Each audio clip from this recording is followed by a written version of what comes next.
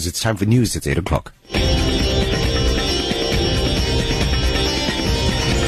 Lotus FM News with Navita Gajraj. 8 o'clock, good morning. Economists have warned that the effect of the current drought on agriculture will lead to high food inflation. The extreme hot and dry conditions have led to at least 3 provinces being declared disaster areas. And water restrictions also being implemented in many municipalities. Narina Fisser is a strategist at ETFSA. We really are reaching quite critical levels, not just in terms of the drought and water scarcity, but of course then also the knock-on effect that has to agricultural production and ultimately also cattle farming, poultry farming. And this really does cut quite deep into our food inflation basket. The food inflation problem could very well push our consumer inflation number quite a bit higher over months to come. And provincial police commissioners are likely to learn their fate on Wednesday when Parliament's Police Portfolio Committee is expected to adopt a report on recommended action against them. This follows the committee's investigation into whether the commissioners had misled Parliament when they issued a statement supporting suspended National Police Commissioner Ria Piega. This happened after President Jacob Zuma informed her of his intention to institute an investigation into her fitness to hold office. Yes, Committee Chairperson Francois Bjerkman. The process started about 2 months ago, whereby the committee had various deliberations.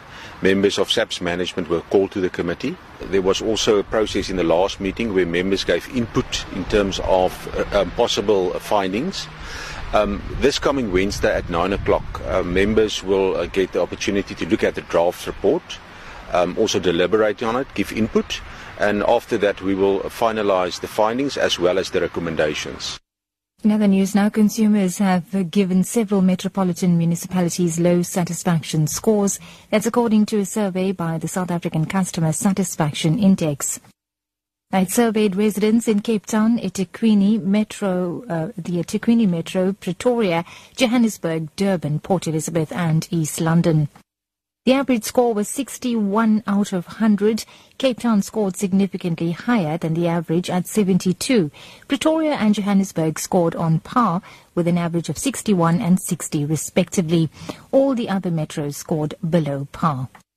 SABC founder Andre Schroeder says the gap between expectations and delivery on quality is wide, with Cape Town being the only municipality which came close to meeting its citizens' expectations.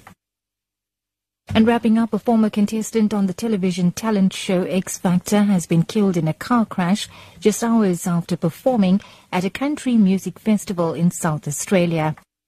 Nathaniel O'Brien appeared on the reality program last year.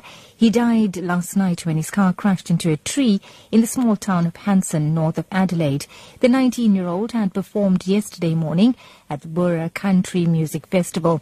He was driving on the Barrier Highway towards Adelaide, where he was due to perform another gig that day when the crash occurred. That's the news at 8. A top story of this hour. Economists have warned that the effect of the current drought on agriculture will lead to high food inflation. For Lotus FM News, I'm Navita Gajraj.